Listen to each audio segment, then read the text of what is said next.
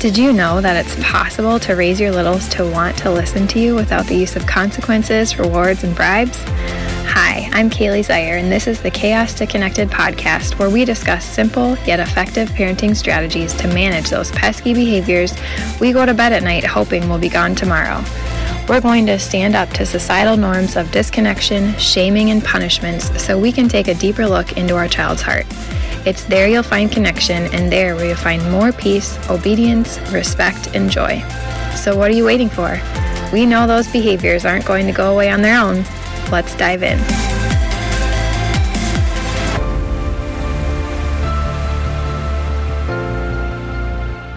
Welcome back.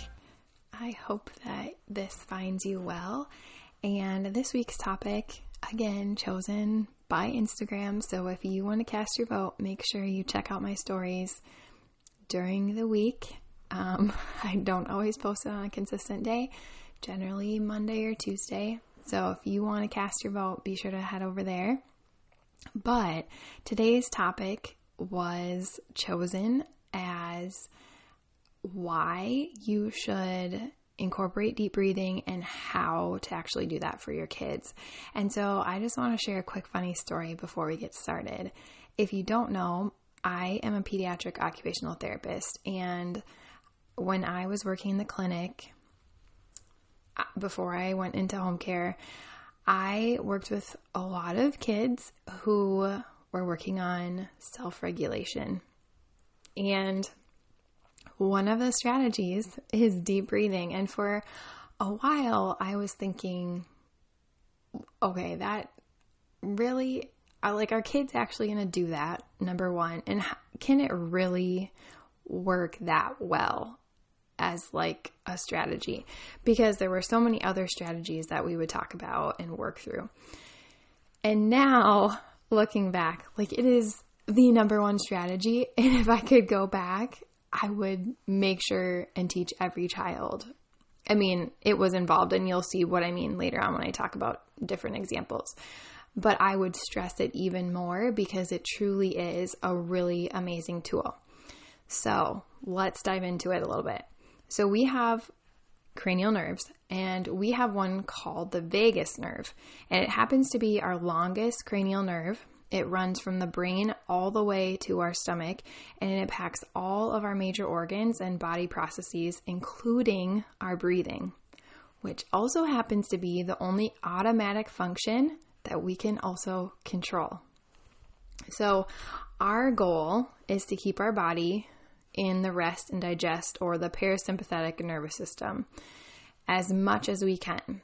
When our bodies sense that we're in danger, or for example, our kids are feeling disconnected, which can activate that fight, flight, or freeze response, or it activates what is also known as the sympathetic nervous system. And if you want to learn more about how disconnection is tied to behaviors and more about the workings of the brain, I would encourage you to go listen to the previous episode where I deep dive into that. But once your child or you enters that fight, flight, or freeze response, it shuts down other non-important processes and enhances others. So for example, you might notice that your heart beats faster and your breathing increases, and that's to support the physical need when our bodies think that we're encountering danger. Our pupils will dilate, our hearing adjusts so we can hear things in a different way. And one of the simplest ways to bring you out of that, or to bring our kids out of that state, is to introduce deep breathing. So like I mentioned earlier, it's the only automatic system you can also control, but it's also connected to your other organ systems and processes through that vagus nerve. So as you take a deep breath, you are slowing your breathing, which is increasing your vagus nerve involvement and helping to calm the other parts of your body back to that rest and digest phase. So it is actually really important and really effective to encourage the deep breathing. The one thing that I will comment on before I give you some additional ideas on how to promote this with a little bit more ease and fun for your kids is that we want to be differentiating between stress and the need for a cry. And I'll probably do an episode on this because, there's more to it, and you might be thinking, okay, well, how do I differentiate between that? But we don't want to activate the deep breathing if our child is showing signs or clearly showing that they have feelings that they need to let out. Because what this actually does, yes, it's going to calm them down, which again is a goal, but it's going to keep those feelings trapped inside. If your child has feelings that they need to let out and you can recognize that, we want to support them through their feelings, letting them have those feelings. So I will link it in the show notes, but that would be, you can check out the podcast on Stay Listening through upsets. Before we would want to initiate deep breathing.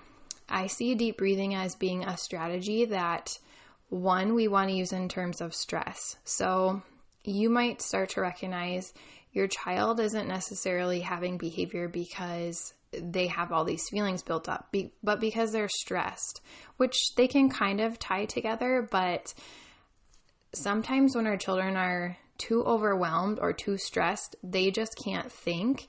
And so sometimes kind of pushing them into a cry makes it blow up even more because they're already too overwhelmed. So again, we'll go into this in maybe a different episode, but just kind of key into, is your child feeling hungry, stressed, tired, or are they presenting like they need to have a cry? So the other thing is that this is something that you can be doing on a regular basis. It doesn't have to be just when your child is upset. So if you're thinking, okay, that doesn't make sense to me, or I have no idea how I'm going to differentiate between when my child just needs to let out feelings and cry and when they're just, really having some stressful reactions. And that's okay. It takes time to figure that out. And I'm still figuring that out sometimes. But these are things that you could be practicing regularly when your child's not in these stages, because it's going to be increasing their vagal tone, which is going to be able to help them lessen that frequency of jumping into this fight, flight, or freeze response. Because what's happening now is initially this response was, okay, there's a lion chasing us and we have to get out of here and stay safe. But now we have come to a place in society where things that are much more minimal when you compare it to a lion chasing you are setting us into this fight, flight, or freeze response. And so what we want to do is work on increasing our vagal tone, which is going to keep our body in that rest and digest stage or nervous system activation more frequently. So again, if you can't figure out if you need to listen or initiate deep breathing, that's okay. Do whatever comes to you in the moment. But here are 5 ways that you can encourage deep breathing, whether your child won't participate in the moment, because if your children are like, well, my oldest particularly, anytime that I've tried to encourage him to do deep breathing in the moment, he has not wanted to. And I think part of that is because he knew he had feelings he needed to let out, and deep breathing wasn't going to resolve that for him in that moment. But these are also things that you can do, again, just to increase their vagal tone or to decrease the frequency at which they are jumping into that fight, flight, or freeze response. So number 1 is blowing bubbles. So think through all of these, and every time you're doing some activity that involves blowing, you have to take a deep inhale and an exhale. So you can use regular bubbles, but what I really like to do is either take a bucket that you would use playing in the sandbox, or, a cleaning bucket, whatever you have, or the sink, and just put some dish soap, a tiny bit, like a little bit of a squirt. You don't need a ton, in, an inch or 2 of water, depending on what your container size is. You don't need a lot. And the less you have, actually, the more you're encouraging more of this activity. So as they're blowing bubbles, And then use a straw. If your sink is pretty deep and you have, at the clinic, we used to use some like plastic tubing that worked really well because you can make it as long as you want. But as they're blowing, these bubbles are growing taller and taller, and then they can pop them and do it again. So not only are you getting the deep breathing and the calming there, but you're also getting a multi-sensory approach. They're seeing visually the bubbles growing, they're touching and popping the bubbles, they might be hearing the bubbles pop. So it's just a good, well-rounded activity for the deep breathing, but also just calming in general. Number 2 is blowing with a straw. So I like to do things like you could, depending on the age of your child, you might have to just, forgo the straw for a while and put like a feather in their hand or a crumpled up piece of paper or a cotton ball, which you could even tear in half if your child is younger and can't quite figure it out. So if you're not using the straw, just put it in your hand and have them blow it off or blow it across the table. If they are using a straw, what I also like to do is to just kind of keep them focused on the activity and enjoying it if they need to, is to have them lay on the floor on their tummies and blow through the straw at whatever you're using. Again, crumpled up piece of paper, a cotton ball, a pom-pom ball, anything that's light enough, a feather that can be blown by their amount of breath, and have them try to blow it across the room or across the table, like I mentioned.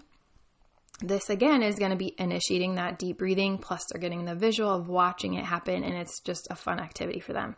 You can also kind of transition to, like I used to like to, whether it's a pom-pom ball or a cotton ball works better, but grab a cup or some kind of container, have them put the straw onto whatever you're using, the pom-pom ball, let's say, and suck in to try to hold the pom-pom on the bottom of the straw and hold that until they transfer it to the cup, and then they can let go. So just a good way of some of that self-control and kind of learning those different things, all wrapped up in this great deep breathing, calming activity. Number 3, if your child can blow up a balloon, that would be a really good one.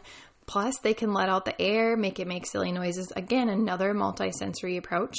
Or a pinwheel if your child can't blow up a balloon, because, most littler kids can't do that.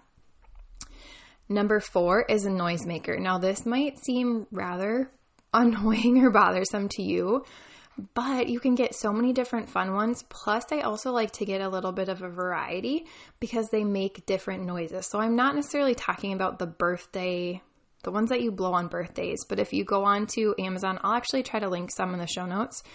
Like we've used bird ones, there's lips, and they make just different variations of sounds, which can be really fun for kids and continue them on this activity. The goal is to increase the time that they're willing to participate. And then number 5 is expanding and collapsing. It's called a Habermas sphere. It's one of those balls that you can pull open and then it kind of goes back down. It almost looks like little K'NEX pieces. But you can have them do different things, like when they take a breath in, open it up, and when they breathe out, squish it back together. And then I also found a website that has just different types of breathing, like different shapes, a triangle or a square, or different animal breathing techniques that you can try. So if you have a little bit older child that's interested in that, you could definitely just go to the show notes and you can find that. And then you can kind of click through and see what your child might be interested in. If you can, encourage your child to exhale longer than they inhale, but I know that might be challenging for some of you depending on the age of your child. And then the last thing is to be a model. So our children, people in general, learn best from a model. They're going to do what they see, not necessarily what they are told. So if you are finding yourself being triggered, try to engage yourself in deep breathing. And this is truly one of the number 1 strategies that I used when I was super overwhelmed, and it worked very well. It took me maybe 4 to 6 deep breaths. And I think I read that somewhere that it's like 6 is kind of the amount you need to just really fully calm your body down, or at least enough where you can be thinking and problem solving and reasoning, and not just coming from that triggered place. So I'd encourage you to just, if your child, even if you're trying to listen to your child, you're feeling calm when you start, and halfway through you're like, I can't take this anymore. Just sit next to them and just take a few deep breaths, and they can see you doing it. You don't have to announce like, oh, I'm feeling so upset right now, I'm going to take some deep breaths. Just start doing it. Kids will notice. And then I know I just said the last thing, but another thing that's outside of kind of these deep breathing exercises that you can consistently do in your routine that will be outside of these upset, fight, flight, or freeze times to decrease the frequency of them is to start utilizing special time. Again, I will probably never make it a full episode without talking about special time, because it really is, or really does make all the difference. So if you don't know what that is, it is more than one-on-one time.